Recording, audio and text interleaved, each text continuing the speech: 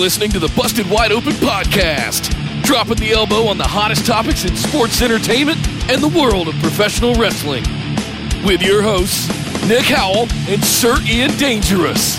Coming to you from the Orbital Jigsaw Network Arena in sunny Southern California.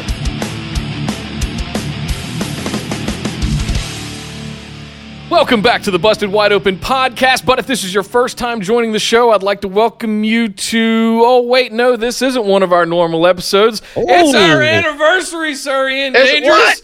Oh my God. Happy 2-year anniversary. 2 years. Oh my goodness. 2 years, man. Well, congratulations to us. Congratulations to you as well, sir. And thank you. Thank you to all of our listeners and patrons and supporters who have gotten us to where we are today. Wow. This is awesome, man. I'm so excited to still be doing this. We are. Yeah, here we go into year 3. Wow. That's awesome, man. When I wind the clocks back to 2 years ago when I was merely sitting in a bar having a beer with a friend talking about wrestling, it's like, hey, we should do a podcast. Before you had your majestic beard. That's true. That is true. Back when I had long hair and you had short hair. How things have changed. Well, what should we do to celebrate? We got to do something to celebrate 2 years of doing this show. In addition to the complete overhaul of the move of the Orbital Jigsaw Studios to Raleigh, North Carolina, and the impending return of Nick Howell and Sir Ian Dangerous to the live streaming world of YouTube, I thought we would do something in addition for all of our listeners that have come along for this ride with us for the past 2 years. Something we are looking to do more of over the course of the next year and beyond is to bring in more superstars, interviews, behind-the-scenes content, in addition to our regular weekly shows as we continue to grow. So I found the first one. Oh, what are we doing? Well, today, kids, I am happy to report that not only do we have someone that was a former NXT superstar, current comedian, member of the Upright Citizens Brigade in Second City. He has got a lot of projects going on, but we are joined today by none other than Ryan Nemeth. Ryan, thank you very much for joining us today, and welcome to the Busted Wide Open podcast. Thank you so much for having me on. I am excited to get down to business here. Congrats on 3 years. Yes. Or approaching 3 years. Yeah. Hell yeah. Oh, here we go. We're in year 3. Yeah. Hot young Briley. Hot young Briley is with us. Are you still referred to at all as Hot Young Briley? I am. Or is that a past thing? No, that's still. It's still a little weird when people call me Ryan, to be honest, because there was so many years where I was only Briley or Hot Young Briley or whatever. You'll find. Was that Jim Cornette? Jim Cornette came up with that, right? Jim Cornette came up with the Hot Young part. Briley was actually Nightmare Danny Davis's real life last name, and I thought I would adopt that to show him a little secret respect. He was my first. He was the founder of OVW. Yes. Yes, and am I wrong in my history? Yeah, and my first real actual wrestling trainer. Nice. Yeah. Well, that's the origin of Hot Young Briley. Are you still working at all with bar wrestling down here in Los Angeles? I have retired from bar wrestling maybe like 8 months, maybe could be a year. I could have been out of there for a year now, maybe. I feel like I reached like a creative point where they're like, what else am I supposed to do here?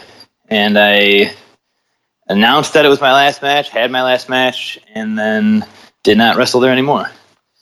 Okay. I sort of feel like, and this is not the same opinion like all wrestlers will have, but what else do you want me to do there? I wrestled every, incoming babyface you brought in there and lost to them.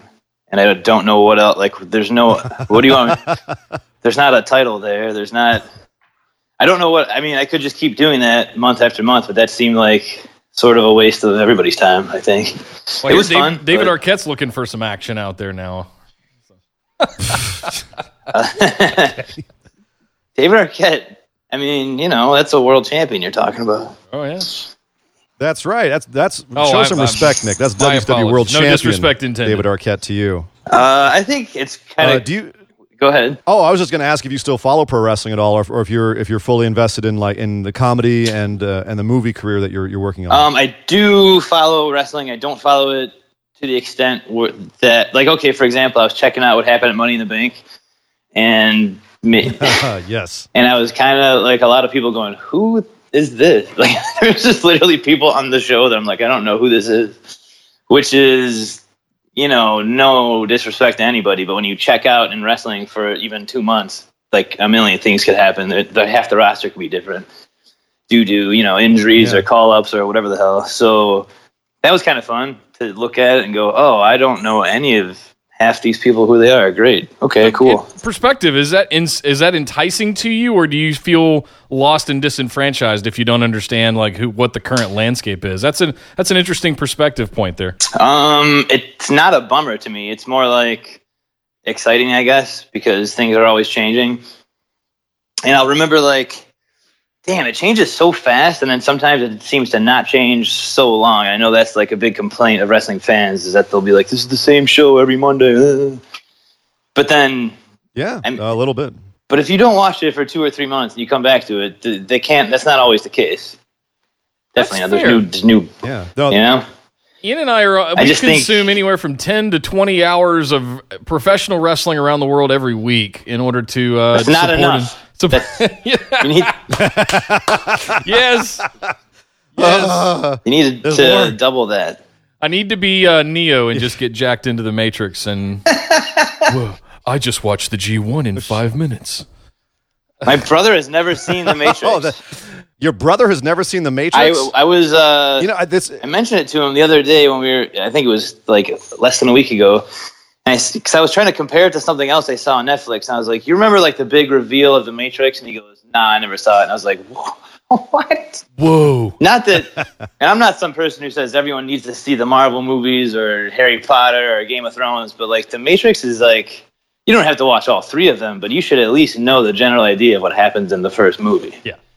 I mean, really, at the end of the day, you shouldn't watch all 3 of them. You should just watch the first one. Yeah, I would. But yes, that's what I said. Just watch the first one, because that when you realize what like the world is and what the Matrix actually is, like that is such a milestone cinematic moment. I think so good. I would have to agree. As someone who saw it in the theater like 5 times. Oh man, I would have to I'm talking agree. to the right person then. But I'm finding more and more people that miss a lot of those. Like I haven't seen any Star Wars. I haven't seen any Indiana Jones. Like it's getting to the point where there's so much to consume. There is a lot, and with wrestling as well. It's overwhelming. There's a ton of stuff out there. I used to not be able to watch. Like if you're watching that much wrestling, it's hard to consume anything else at all. I remember when I was trying to get to WWE, then when I was in NXT, people would like talk about movies and TV shows, and I just thought, when can you watch these? I have to just do tape study every day that I'm not, like every hour I'm not training, I'm trying to watch old AWA and blah blah blah. Like how can these people watch anything else at all? What were some of the things that you saw, like that they would give you for tape study that really like caught your eye, that you were like, oh, that's really cool, I never knew about that? Were there any things that really jumped out? Well, there were things that I had a little bit known about, and if you asked me at the time, I would be like, yeah, I know about this. But like, for example, Andy Kaufman, I would have said, of course, I know everything he did. But then Dr. Tom Pritchard gave me all these DVDs and books, and I was just like went hard. Like it looked like I was cramming for a final exam for Andy Kaufman. And then I came back the next week and was like, holy shit, dude, there was so much I did not know. So many matches, so many details. And that was probably the biggest one for me. Was I think Dr. Tom saw something in me that liked the theatrical, the whole is it real? Is it not real? Like he saw that like something that I was kind of gravitating towards and said, you need to study up on Andy Kaufman hard. And super eye-opening. Yeah, he's a fascinating one for actually kind of like bringing kayfabe to the mainstream almost. Yeah, just like were they having you watch just his matches, or was it also like his appearances outside of wrestling, like on Letterman and that kind of thing, like to get the whole picture? Everything, yeah. So, and I would like have claimed kind of cocky, like, and kind of hard-headed, like, of course I know about this. I saw the documentary in Comedy Central when I was 10, but like that doesn't cover. That'll just show you like his telling people to use soap and slapping Lawler on the Tonight Show, but like everything else, every other part of his life. Oh man, it was so good. And yeah, so like a week after I just immersed myself in all things Kaufman, it was like promo day. And I concocted this whole thing where I made the entire 80-person roster and all the coaches and producers think that my grandma died live on the phone with me while I was like cutting a promo. And wow. I'm always, whenever I tell this story, I'm a little wary that someone who was there will hear what I'm saying because so many people were like crying. Oh, wow. Is this in the Performance Center or where was this? This is pre-Performance Center. This is at the FCW building in Tampa. Gotcha. I had a bunch of the divas like holding balloons and flowers, and like we're all going to sing "Happy Birthday" on the phone to my grandma, who was like mic'd in on the sound system on my phone. And yeah, I won't get into too many details, but I remember being sent home. They're like, "Well, you need to be with your family. Like, go get out of here. We're so sorry to hear this." And Dr. Tom kind of looking at me, giving me like a little side eye. They going, "Okay, all right, okay." Like, kind of like looking at me like, "Yes, you have fully aced this lesson. Good job." And I was like, "Okay, great, fantastic." What was everyone mad when you finally let him in on it, or did you just never break character? I never let any. You're getting let in on it right now. That's Whoa, it. Yeah. BWO exclusive, eh? Hopefully, no one who was there hears this and comes looking for you. That's kind of what I was thinking just now. Yeah, but I mean, specifically, Ambrose. Like a few weeks later, was like, "Hey, man." So, it's pretty shitty that some of these people are saying that stuff was fake, man. If you ever need anything, let me know. And I was like, "Oh, man. Oh, God." Oh, man. Which what a very a nice thing to say. What a nice guy. What a stand up. That's a test of a good friend right there. That is, yeah. He had your back. For better or for worse. So, needless to say, I love the theatrical, deceptive illusion part of wrestling. That's my favorite part of pro wrestling. If you sometimes don't know it's real. Yeah. Do you think that that's something that would still, like what Andy Kaufman did back in the day, do you think that that still would be possible? I mean, one wonders if, because of kayfabe still being very strong when he was doing it, do you think that would be something that you could pull off these days? Like someone like Andy Kaufman? I think so. Would that be? Do you think that'd be something? Yes, and I think that it still happens, but it has to happen to a different degree, like one more removed, because all fans and all non-fans think they're so smart to everything. You have to let them have that and then go one beyond that. And I think it happens still. I think, in a way, a few years ago, when everybody was so mad that Daniel Bryan wasn't allowed in the Royal, or wasn't going to win the Royal Rumble or be in the Royal, whatever the big thing was, everybody's so mad at Triple H. I think that is actually one way of that still happening. Getting mad at storylines is just another way of you buying into it. You supposedly know that it's all scripted and planned, but you're mad at the way that it's scripted and planned.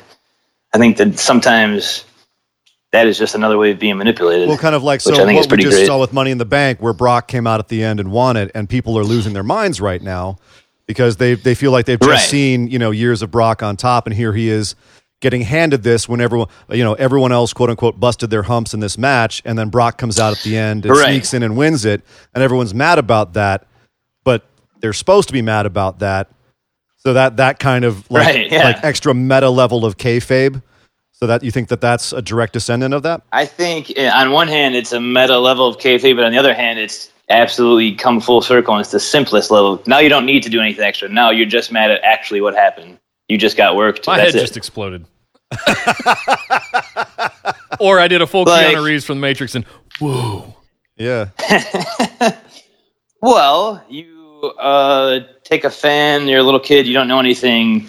Undertaker's an undead wizard. Oh, okay, cool. That's great. Now you grow up and you're 25 and you know everything there is to know in and out of the business. Now you're mad at, what are you mad at? The actual storyline of Brock winning a match? Well, then they had to do even less work to trick you. Yeah. Now, that's it. Wow. Yeah. But you think you're smarter because you know everything, but really at the end of the day, you're just mad at a TV storyline. So you're still getting worked and, I think that's great. Yeah, the same way people that are mad at Game of Thrones, it's just, hey, that's what they're presenting. Oh, man. So that makes me want to watch it. I haven't watched any Game of Thrones, but at this season of everyone being so upset about it makes me really want to. I think that'll be the next thing I have to get into. We'll call it creative differences. Well, what's funny is because my argument. So if we criticize WWE on this show, and we try to have an even hand about it, but the one thing that we always kind of come back to is, what is the quality of the creative decisions being made, as far as like telling a story? Is this the best way to tell this story? And I think a lot of what people are mad about, well, some people are just mad, but the people with Game of Thrones is that, the first few seasons, I don't know why we're going to Game of Thrones on a wrestling show, but let's do it because it's a metaphor. The first few seasons of Game of Thrones, it was very much about the characters, and you got to invest in the characters. There was long, well-told stories about how these characters developed.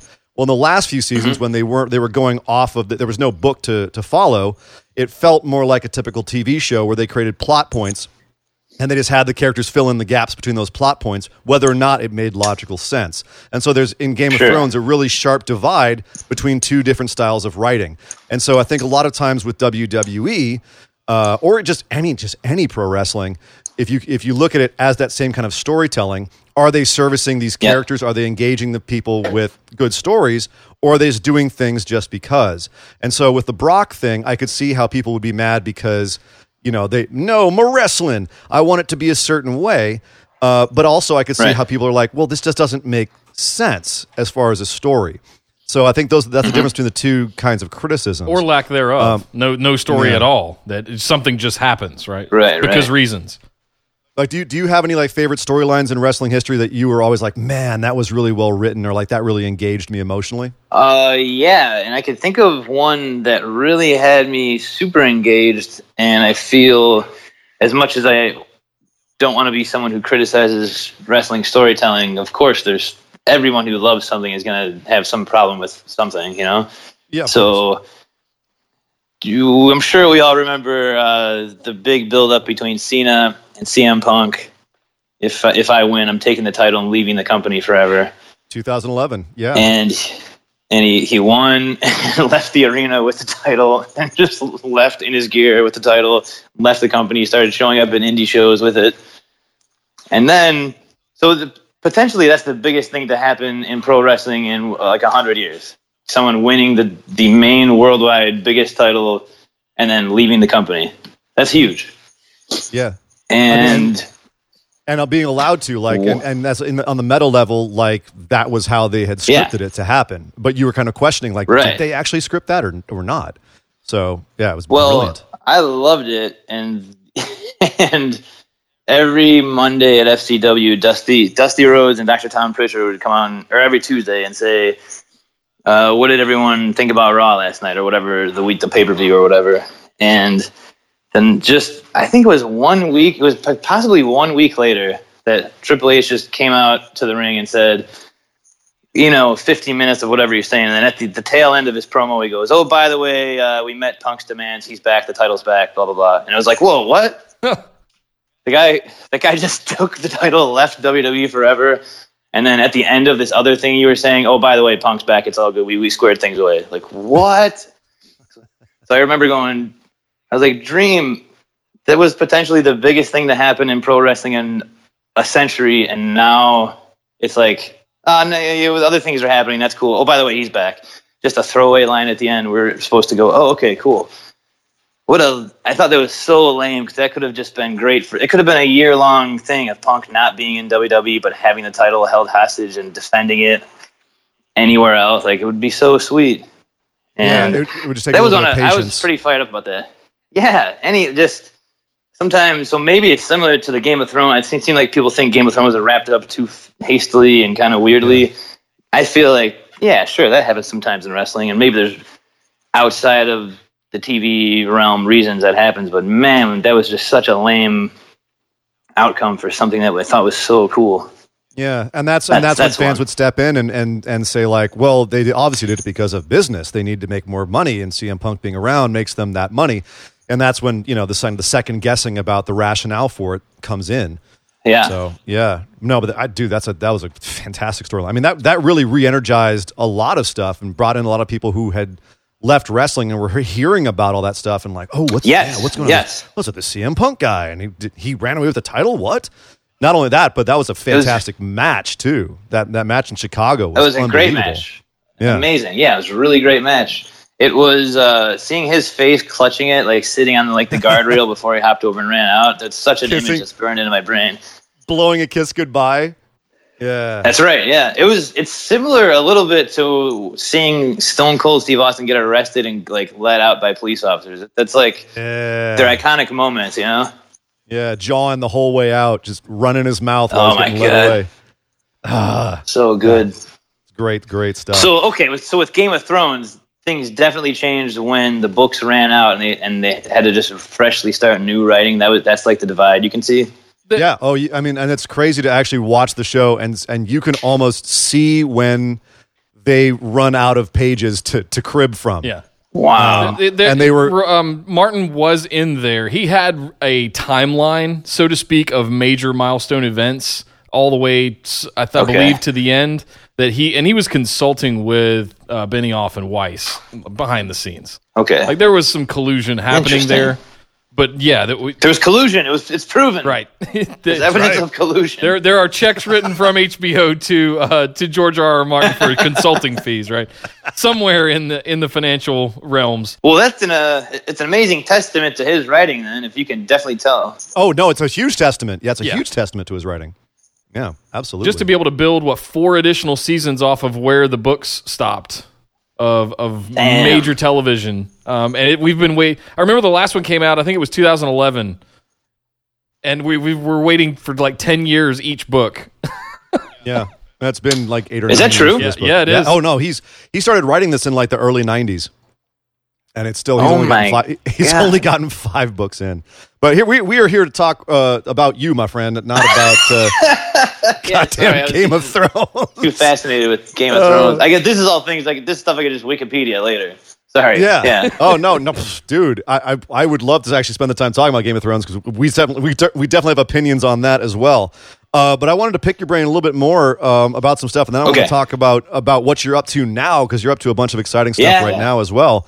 I actually had a couple of questions about like what you think about some of the more maybe controversial isn't the right word, but sort of interesting things that are going on the sidelines in WWE right now. For instance, I know that you were I don't know friends, but you trained with Luke Harper back in the day in NXT. And you know he's been going through kind of an interesting journey over the last few months as well, where he was injured, he came back, they had nothing for him, they thought they had a program for him, and then they didn't. Mysteriously showed up at Mania in the Battle Royal.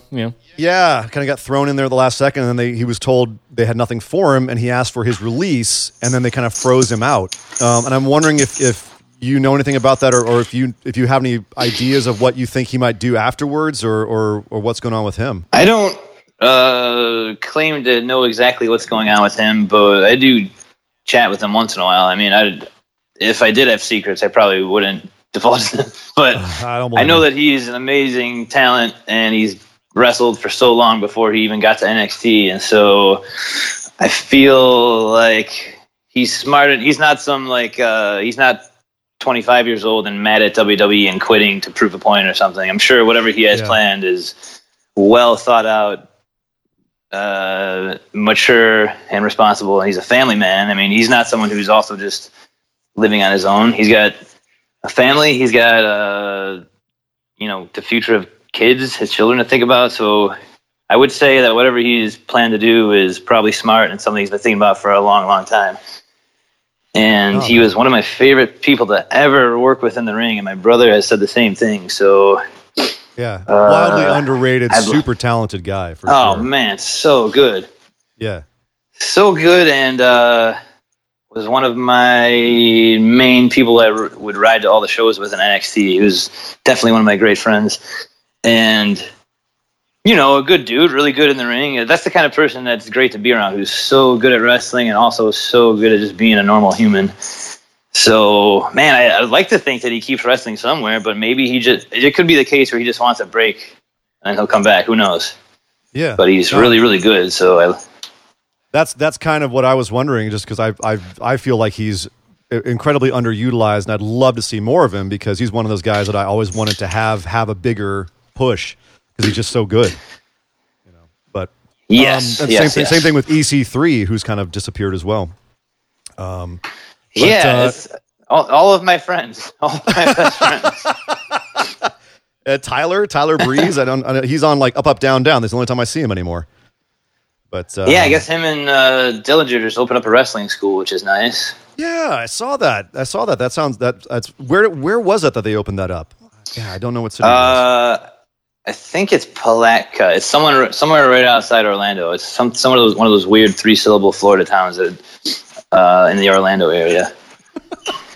That'd be great. Man. He's really, really, really good at wrestling and really good at teaching people. So I think that will probably be a very successful little side business. And that's something Seth Rollins and Kurt Hawkins has done.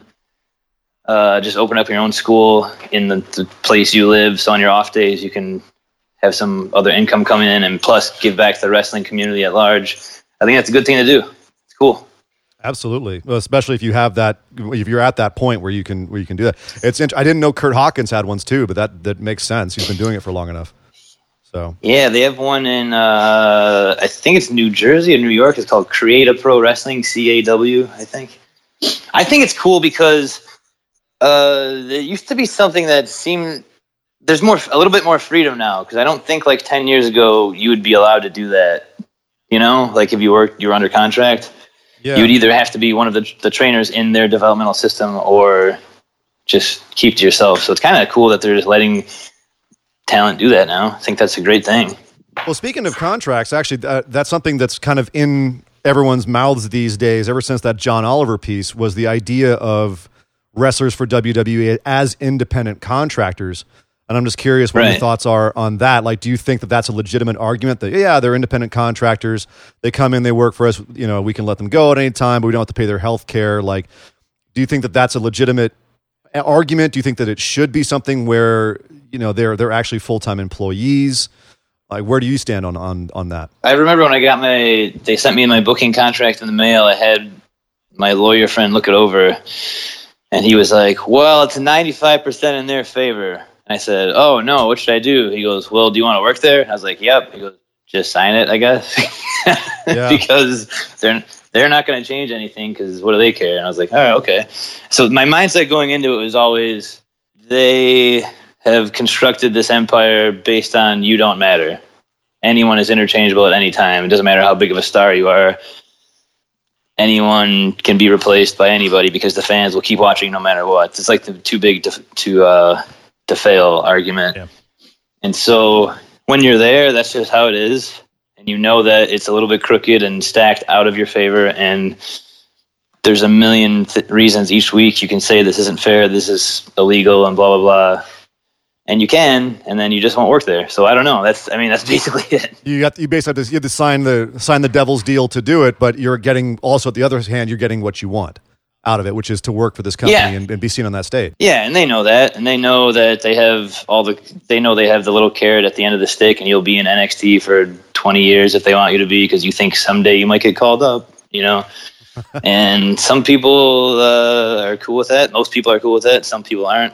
I think that it'd be great if it was not an independent contractor thing, because of that everything you saw in the John Oliver thing. I would say that plus 200 more things. I mean, he scratched the surface there. Yeah. So who's really vocal about this? Ryback has a lot to say about this. Oh boy. And yes, he does. He has a lot to say. He has a lot to say in general, but yes, about this for sure. He does. And it's to some people will say like, oh, Ryback's a bitter guy who's mad that he got fired, but he didn't get fired. He left on his own terms, walked away. And it wasn't because of, you know, I should be champion, blah, blah, blah. It was for, like, pretty legitimate reasons. And there's things that no one in that company is going to read and go, okay, we'll change this, come back. Because they don't care, because you're replaceable no matter who you are. Ryback gone, great. We have Kevin Owens, you know? Right. Well, or Lars Sullivan, you know. Or whoever. Yeah, it doesn't matter. Yeah, yeah. And it's interesting because do you think that with AEW coming along, if they present, you know, some sort of alternative, it would force change, or is it something that you think is just so ingrained in the culture there that that's just how they're going to be, take it or leave it? That's a great question. It's something that I find myself thinking about while I drive every day too. I would say that the only reason WWE would ever change the way they do things is if they have to change the way they do things, and they do not at this point have to change the way they do things. So. Right.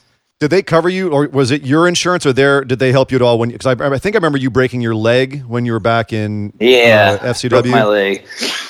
The nice thing is that if you are injured during training or a match, like in a WWE ring, you're covered for all your medical needs.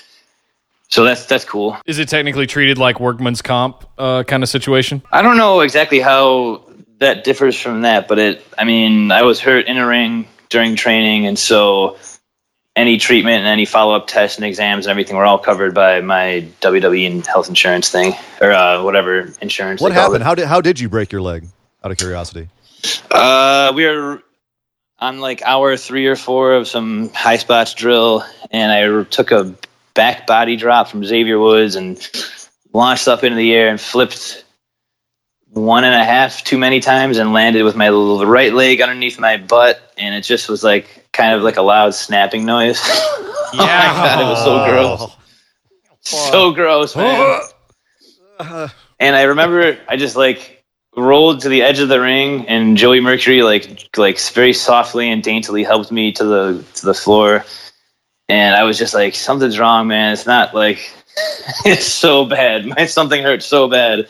I could tell that this was beyond a sprain, or like, because I never have really broken a skeletal like limb bone before. So I knew that this was new. And I was like, oh man, this sucks. Whatever it is, it's bad. And as soon as my boot was taken off, my leg like got just swelled up so big.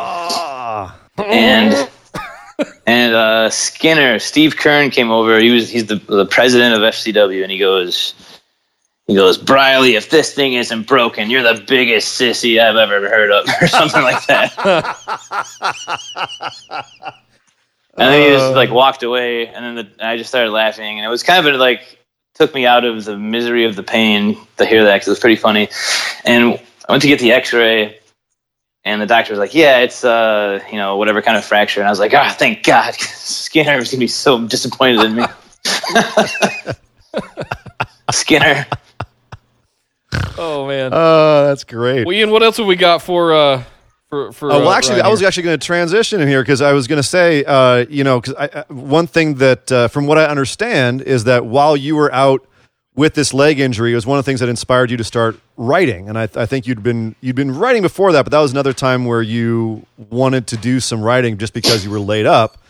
Yes. What was your creative process for coming up? Because so you have not only, and please feel free to add to this. This is just what I know of. But you have a book out called "I Can Make Out with Any Girl Here."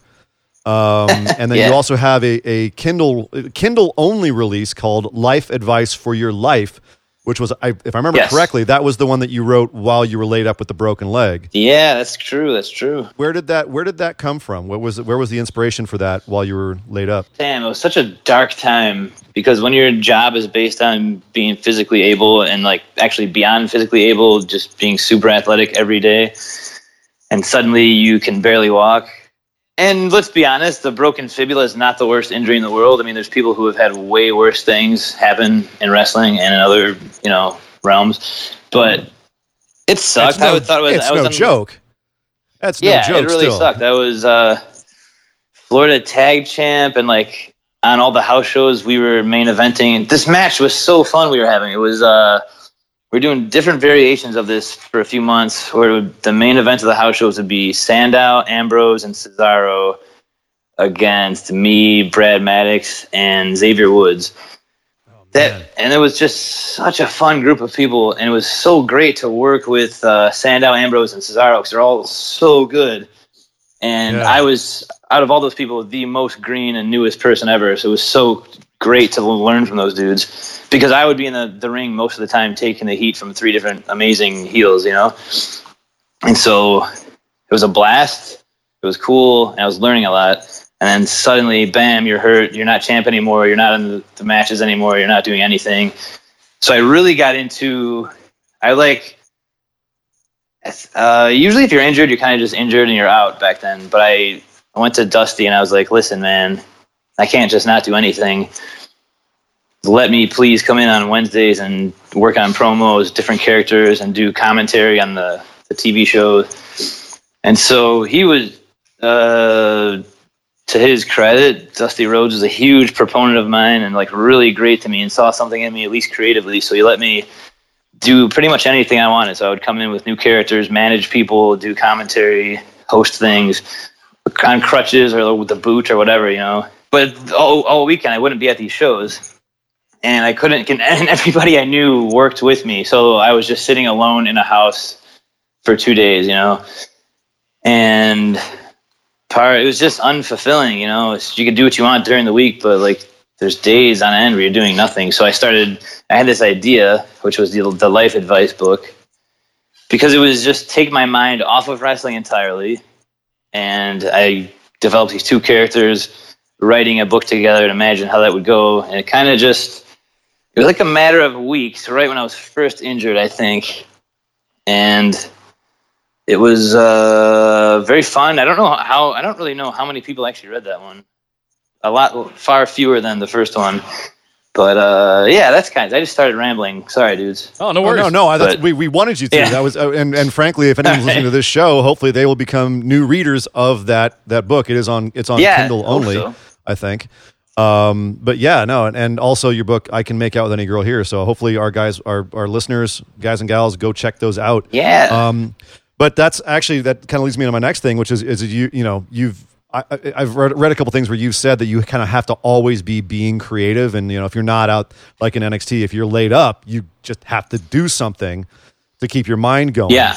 And I know one thing that you've always been very invested in was like improv theater and now stand up. Mm-hmm. And correct me if I'm wrong, but you started in improv theater and like writing sketches, and now you've moved into stand up as well. You know, and I don't want to put words in your mouth. I'd rather you tell this story, but about coming out. Sure. You were always interested, I believe, in Upright Citizens Brigade. Yeah. Came here to LA. What was your experience of coming to LA, and like how did that go from moving from improv theater into stand up, and now that you're doing both, like what do you prefer? What experience do you like more? Before I started wrestling, I was living in Chicago doing improv at IO and like training with people from IO and Second City and all that. And I performed a lot of improv. And so there was always this like fork in the road of like, will I pursue comedy or will I pursue wrestling?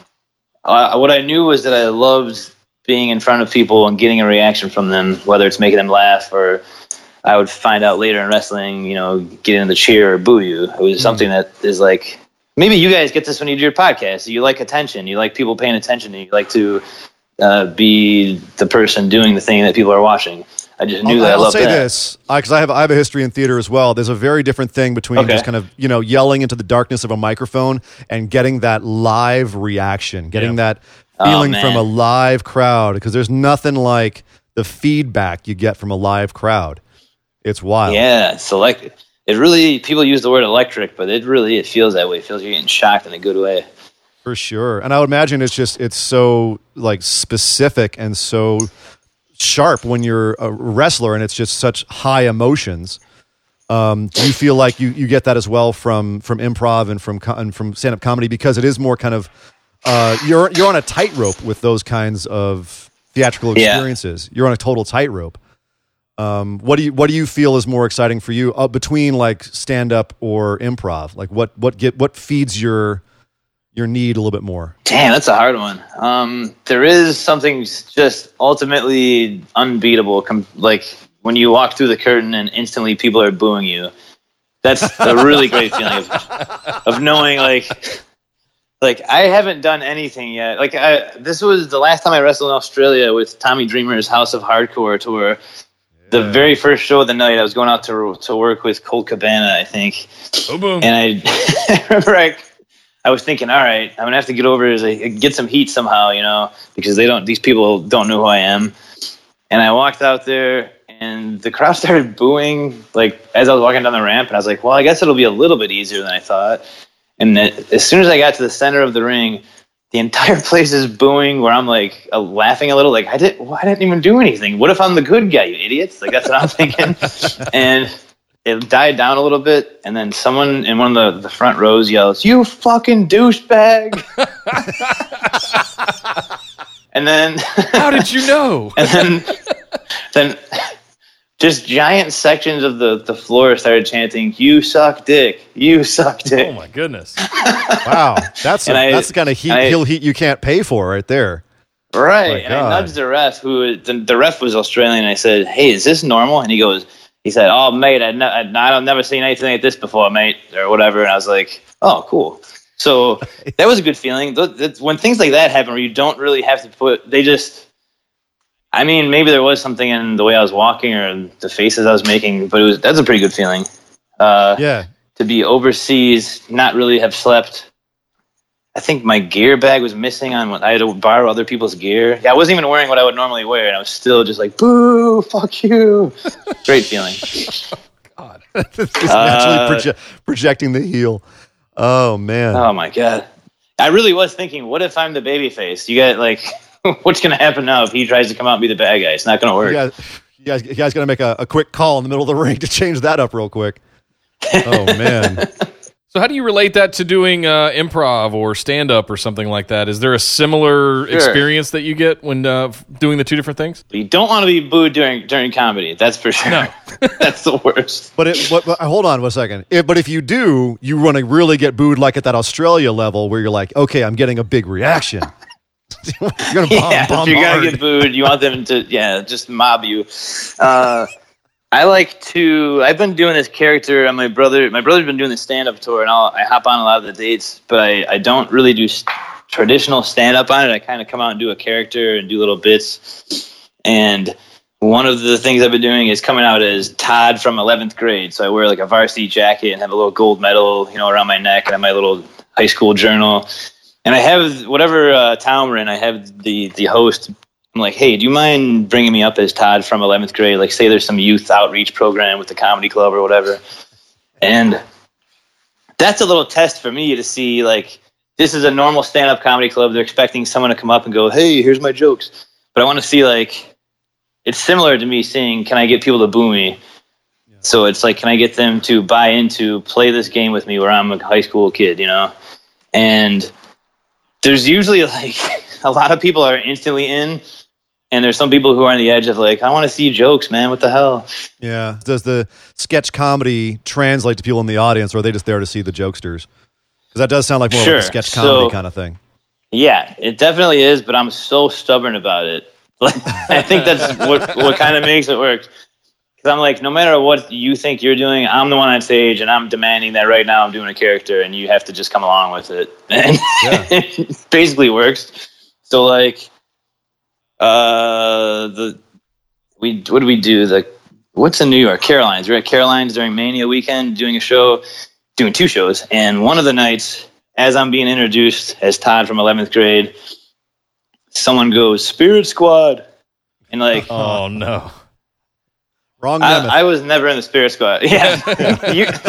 you literally bought tickets to the Dolph Ziggler comedy show. You know that he was in the Spirit Squad. I definitely was not. I'm like, I'll just let that one go. And then I started talking, and he's like, Spirit Squad. And I'm like, my character, Todd, is so sad. He's like bummed out because he got dumped freshly.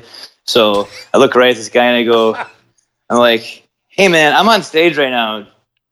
This is my time, like I'm maybe going to cry a little bit. Because the heckler kind of wants attention, but kind of doesn't want to be challenged with what kind of attention. So if my character is now, like, instead of just going, hey, man, I wasn't in the Spirit Squad, I'm doing a fake character right now. Like, that's not going to fly, No, you can't break character. No, man. So, like, I refuse to break character.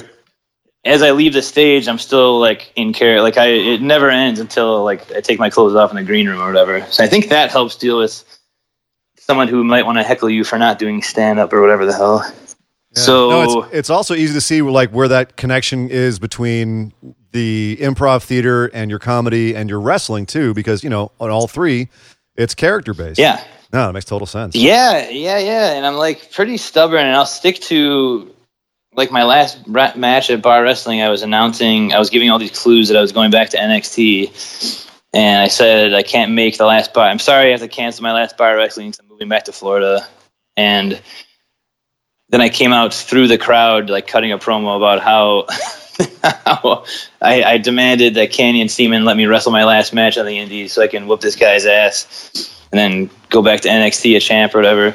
And that was just what heat, man. Oh yeah. Oh yeah. Oh God. So good. And I'm like, I'm not coming back. And that is part of my stubbornness committing to this thing. I said, I was not coming back. I'm not freaking coming back, man. That's it. What do you want me to do? Wow. Yeah. Sorry, bar wrestling. But you've moved on to other things, and one of those things is now you're producing movies. Is that correct? Yes. You have one coming up? Yeah, I have developed a script. I've found an amazing director, and we are fine-tuning the budget with producer right now, and going to launch a crowdfund campaign to make a what I think will be the biggest project of my life so far, probably. Yeah, it's about wrestling. It's set in the world of wrestling. It will feature some badass wrestling sequences, and it will deal with some topics that are pretty sensitive that nobody wants to talk about or really put out there, namely addiction and sexual assault. So it's stuff that's not pleasant. It's not going to be a comedy, sorry to say, but I think it's going to be awesome, and I think it's going to shine some light on some stuff that deep down we all know is there, and I think it's going to be a pretty badass, unique film. I'm pretty pumped about it. Some stuff that's very relevant right now. I mean, we're stuff about like Ashley Massaro, for example, starting to come out right now, and there's definitely some more mainstream attention about some of the inequities going on in the wrestling business. So that's definitely, I think, a smart topic. Yeah. Is this a documentary or is it a drama? It's a no. This will be a drama. My brother just did an interview with me and the director, and I'm going to start posting those videos soon. But we covered the topic of it's not a documentary. There's so many wrestling documentaries. We don't need more wrestling documentaries. They never stop, and they're all, it's all like behind the body slam or whatever, like, yeah. Okay. Behind the body Did you slam know? Mask. Yeah. Oh man. Oh, and you said you're writing the script, or you have a script writer who's working on it, or? I wrote it, and I actually used a lot of. I did some kind of interactive things on Twitter and Instagram where I would poll people and just say, like, if you watched a wrestling movie, what topics would you want to see addressed? And I had this a little bit in mind of what the story was going to be, and just after thousands and thousands of votes being tallied, like the top two results were addiction and sexual assault. Wow. And then what I was not prepared for was getting hundreds of people sending emails and private messages to me about those topics.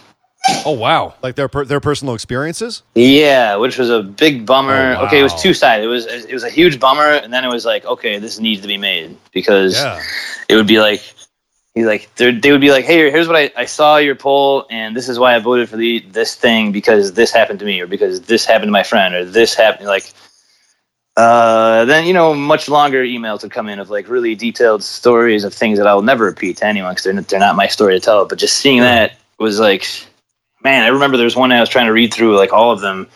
It was so heart-wrenching and brutal, and it was just really an inspirational thing of like, now it can't just maybe happen. This definitely must be a thing you do, because it seems like people are counting on this being broken open, and it seemed like they're super invested in it more than just, hey, here's a movie about wrestling. Okay, cool. Yeah. Here's a movie about something that's super crucially important to people who are super, scared or hurt or have been betrayed or whatever, Do you think this will be something where it will open up the dialogue so that some of these people who are uncomfortable about talking about it now will be able to talk about it? I hope so. And I'm not counting on that or demanding that, but I think that if this were something that did break the ice, so to speak, I would love that. I would think that's something that needs to happen. It's inevitable. It's happening in every other industry. I don't know why wrestling and indie wrestling seems to be impervious to outing awful stuff like that, Yeah. With the script itself, about how much of it do you think is like, your original story, and how much do you think is informed by things that you've seen and things that you've heard, like whether or not it's secondary, tertiary, not taking anyone else's stories by any means, but just inspired. Sure. Like how much do you think is completely whole cloth original, and how much is informed by reality? I would say that it is fully fictional, but very thoroughly permeated with reality. So if you were to read it or were to watch it, you would not be watching something that's out of this world. You would be watching something that's very like, oh yeah, this is, if you are in the business, this is an everyday thing that no one has ever mentioned, but yeah, all the time. So if you were in the business, you'd be like, oh yeah, that happens.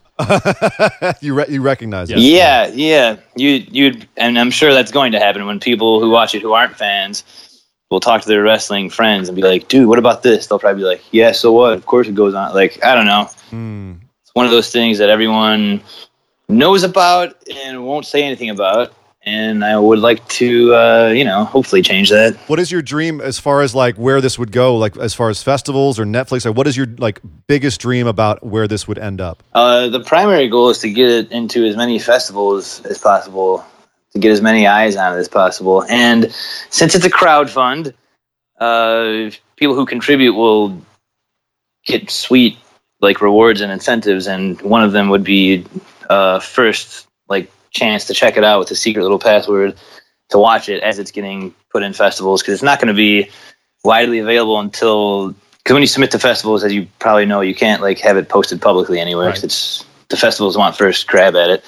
But the people that get involved with the crowdfund will be able to privately watch it on their own, which is a cool thing. There's all other cool incentives like signed like script pages or movie posters by my brother and I, Skype chat with my brother and I. My brother's consultant and one of the producers on it, so he's pretty involved in it, which is cool.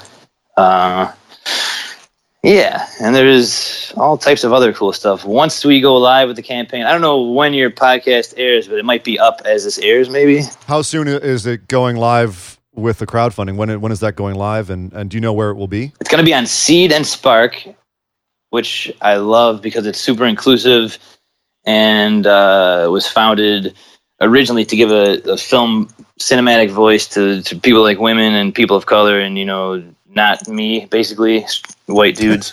But I think it's like the best platform. I really like their message, and I have my director is actually Maggie Levin is a woman who is up and coming and kind of badass, like has like a little rock and roll music video background, and has done a lot of stuff that I really like. I really like the way her stuff looks. I like the voice that she has, and I'm pretty really fired up about this. I know I got fired up earlier about Game of Thrones. I don't even watch it, but so yeah, take that and multiply it by 10, I guess. There's an interesting context here as well. That it's scary sometimes as wrestling fans for 20, 30 years to begin to peel back the curtains and see inside the sausage factory how it's made. And it's kind of the dirty laundry that can go on. And there's countless stories of this kind of stuff over the decades and over the years of these kinds of things happening, and the goings on behind the scenes. But I think it's important. I think as we get more, the fans are more invested with social media and everything today in the wrestling business as it is a business. Yeah. And I think it's important that they understand the context of this. This isn't all just make-believe and superheroes. Yeah, real people's lives are affected here every day, and it's important to get this out there. I'm really excited that you're doing this, probably for I'll say for the right reasons. I'm disappointed that this kind of stuff exists, but if it does, it needs to be brought to light. And something you just said really struck a chord. No, just people need to know it's not just all make-believe. There is that very convenient, blurry line of what's real and what's not real in wrestling, which is very often a thing that masks some of these things. Instead of getting mad at Brock Lesnar winning the briefcase, maybe we should be mad about people getting abused behind the scenes, kind of thing. I don't know if somebody is. I'm going to make up a wild example here that's just not based in any reality. Someone's character on TV is that he's a maniac wild man who's just ultra violent, and then maybe gets into a bar fight and beats somebody up who is whatever in real life. That could be chalked up to, oh no, that didn't really happen. That's just his character. That's just the rumors people say about him. That's his on-screen character. It's that type of thing that's great in the 70s, but not great right now, where people are skating around being held accountable because, oh no, it's just their character. That's their on-screen character. Oh, okay. Well, it kind of goes back to what we were talking about earlier with Andy Kaufman. Is where does reality end and fiction begin, and vice versa? And at what point do we take it? What point do we take it seriously? And then there's talent themselves who buy into it too, and they don't know where. Think about the worst case scenario of somebody who's just at the bottom of the barrel, the bottomless pit of some kind of pill addiction. And when they go to the ring, they don't know that they're playing a part or wrestling for money. They think this is a real thing that's happening because they bought so hard into their own gimmick and own character. The blurred lines between reality and whatever, forget the fans. The guy in the ring doesn't know. Well, and I think we've heard a lot of those stories where, you know, we've either heard of or know of a lot of times where that has happened. And I'm sure, you know, not only with your film, but hopefully your film inspires other people to get stories like that out there. But my question, I think, is, and this is kind of my final question, like wrap up, like I want to end on a up note here. Sure. Is have you ever seen in real life a redemption story where someone is, you know, where that sort of thing is going on, whether it's, you know, the abuse or whether it's the addiction, and you've seen someone come back from that edge, and you can say, yes, it is possible, and you can point at this person and say, look, see, they did it. I've seen people with pretty severe bad addiction problems, and I won't name them, and I will say they were involved in wrestling, have some kind of reckoning, whether it's getting let go or having their career just go to garbage, or having their family leave them, or whenever you get to the bottom of the bottom, you know, like the bottomless pit there, rock bottom they call it. I have seen a few people make like pretty, and I've never seen it happen quickly. Maybe it does, but I've seen it happen slowly over time, where it's kind of like I've been completely isolated. I'm on this island by myself, metaphorically, because of this thing I've been doing.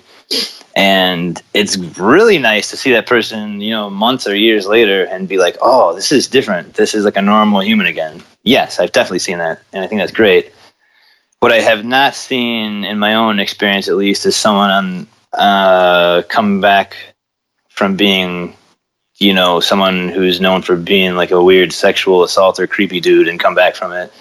That would be new to me, I guess. Someone learning the errors of their ways, if you will. Yeah, because that one is so, the one with addiction is so much like, I'm owning this. Here's what I did. Here's my past. But like the other one, everyone just denies. You know, like that one, right.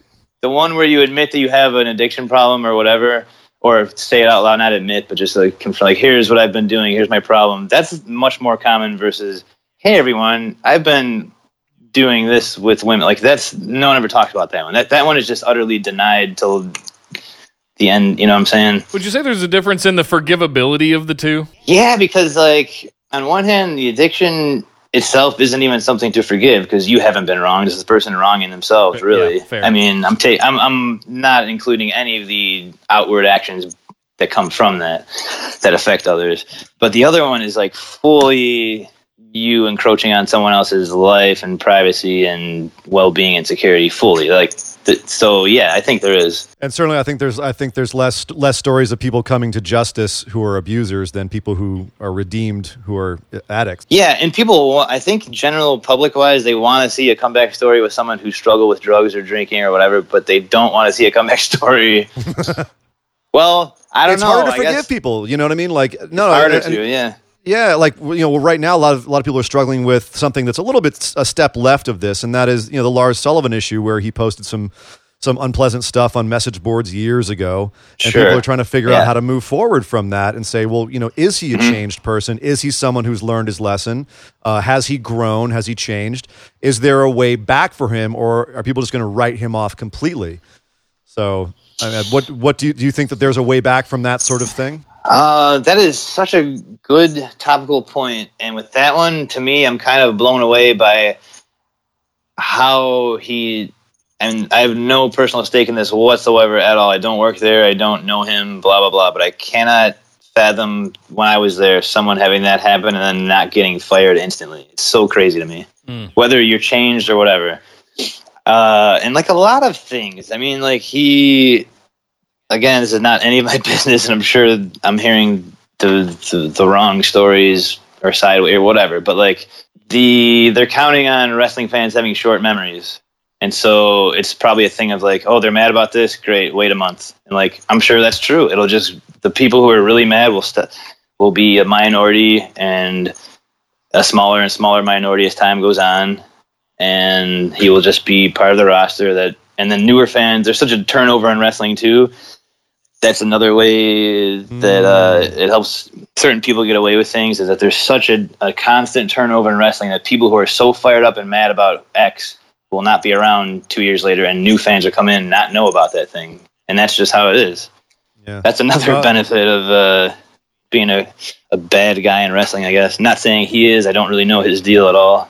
Sure, but just speculative based on what we know of the scenario. Yeah, but they were able to bring Hogan back in that same way. It's just slowly ease him back in and test the waters. Exactly. Yeah. So, yeah. Mm-hmm. There's like that period of like pretend he's not around for a year. Okay, he's back, and then you just like same with the Saudi Arabia tour. Everybody in the world was mad at that, and no one's going to go on this tour, and we're not going to watch it. Blah blah blah. Okay, you all watched it, and everybody went. Oh man, so, don't pull our string on that one. We'll be here for another hour. Yeah, we're pretty salty about that one. I can tell you a really happy blurring reality thing that I remember distinctly from NXT days. If we can end on a high note, I'll give you one of those. Perfect. That's perfect. Yes. Bo Dallas wrestling against the Florida heavyweight champion in a match on FCW TV. I guess pre NXT. You just called out one of Nick's favorites, so that's perfect. He loves him. What'd you say? Bo. I love Bo Dallas. It's one of my favorite wrestlers. So he's in this match. We're all in the back watching it. It's a 3-segment match. And as far as we know, he's losing. He's the babyface who just can't get it done again. Something. The bell rings and his hand is raised. He reversed the champ and is champion now. And you can see his face just like, he is just like, what? I just won? And you're like, genuinely, wow, he's a good actor. He's really, pretending he won. And he comes back and goes, and he's like, they whispered to me right at the end, roll him up, you're going to win. You're the new champ. And so like, that was a call made on the fly by Dusty to the ref to tell him. And so that was a thing of where he legitimately didn't know he was going to win, won the match, was new Florida champ, and was like sincerely and genuinely like pumped and thrilled. So that's a way in which sometimes the line between what's real and what's not real is blurred in a nice way. Yeah. That happens a lot. Oh my God, I'm tingling. I didn't know that.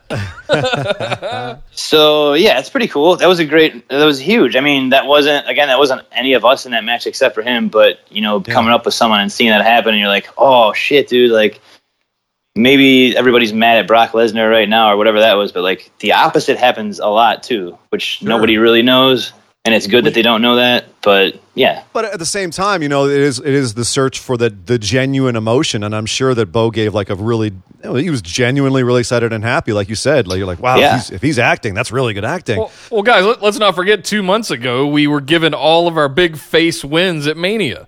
So exactly, yeah. Are you not entertained? And sincerely, we don't know how many of those people who won those matches knew that they were winning that even before they walked out down the ramp. I mean, that's a thing that happens. People often don't know. People don't know sometimes. I mean, not for Mania, but like there's times you'll go out to wrestle on house shows or TV and not know who your opponent is. That happens sometimes. Wow. Yeah. Wow. So people complain about hot shotting sometime, but I think those kinds of things are some of the most exciting aspects where you're watching someone living in the moment because even they don't know what's going on. The pay-per-view Cyber Sunday used to be exactly that. Those guys would not know what their matches were, which is awesome. Well, dude, hey, we really appreciate you coming on and talking to us, man. This has been a ton of fun, and I want everyone who listens to our show to go check out your stuff. You said again that I want to give the website and the name of the movie again, so that when that is up and running, people can go and crowdfund your movie. Like, please get promo away. Yes. Thank you guys for having me on. This is awesome. Got to talk about a lot of stuff that I haven't thought about in a while, which is pretty cool. So the movie is called Heel. It's going to be crowdfunded on Seed and Spark. And if you follow me on Twitter or Instagram, I'm going to be posting about it nonstop. So on Twitter, I'm Hot Young Briley. On Instagram, I'm Rai Nem Nem. But, search Ryan Nemeth. I'll show up. And, get involved with the movie. And you can literally become a producer on the film. There's, different levels of involvement. So whatever you could do to become a part of this badass project, I love it. Awesome. How long will it be up on crowdfunding? How long are you running the crowdfunding for? We're doing a 30-day campaign. What date is it officially starting so that, this is going to be going up later this week? But what date is it starting so people know the time frame they have? I'm hoping it's up right when this goes up, and if not, it'll definitely be up a week from now. But you'll have a whole month, so there's no excuses, man. Yeah. Get on there. None. And also, everyone, go check out Ryan Nemeth's books as well. I was talking about them earlier. Yeah. I can make out with any girl here. And then his Kindle only released life advice for your life. So I want to make sure everyone check out everything this man does. Are you going on tour anytime soon? Thank you. Are you still going out on tour with the bro? Are you doing your own thing or? Yeah, we have a show. I guess the show will already have happened by the time this airs, but we are hitting Second City Hollywood together, me and Dolph, this Thursday, the 23rd. So yeah, and then he has a few more dates, and I'll probably hop on a few. Like there's one in San Diego coming up. I'll probably be on that one. Nice, man. Awesome. I'm sorry to miss this one this Thursday. I'll actually be going to Vegas for Double or Nothing, but that'd be keep my eyes out. You'll see my boy Luchasaurus, I think. Is Luchasaurus? Oh, he's in the Battle Royal, isn't he? At that? I thought I just blew that, but I know that he posted about it earlier today, so I'm not spoiling that. But he will be in. We know nothing. No one listened to this until after Double or Nothing. No, that's very cool, man. Well, yeah, I'd look forward to that. Thank you so much again for talking to us, brother. This has been awesome. Thank you for having me. Best of luck with all the projects, and we will definitely be keeping up on all of them and talking about them on our show. Hell yeah, you guys are the best. Thank you so much. Thank you, Ryan. And everyone who's listening to the show right now, thank you guys for checking us out. It's been a pleasure having this interview with Ryan, and I hope you guys enjoyed it. Yes, but as always, head over to the Facebook discussion group. Join us there. That is the hub of our operation where a lot of these bonus kinds of things happen that you don't want to miss out on. Also, follow us on Twitter at BWO Podcast, YouTube at youtube.com/C/BustedWideOpen. And if you love our show and want to support what we do, head over to patreon.com/BWO. Sign up for one of those awesome reward tiers and get in on some interesting perks like swag and listener questions, bonus episodes, all kinds of good stuff. And don't forget, we are going live again soon on YouTube, so keep an eye on us there because we will be going live and bringing the show to you with video. We're going back to video, Nick. It's been a long time, and I can't wait to get back up on that as well. Yes, but I'm Nick Howell. You can find me on Twitter at Data Center Dude. And I am Sir Ian Dangerous. You can find me on Twitter at Sir Ian Dangerous. But by God, somebody stop the damn match! This show is part of the Orbital Jigsaw Network. For more episodes, subscribe to us on iTunes, Google Play, or Stitcher Radio. For details and show notes from each episode, check us out, orbitaljigsaw.com.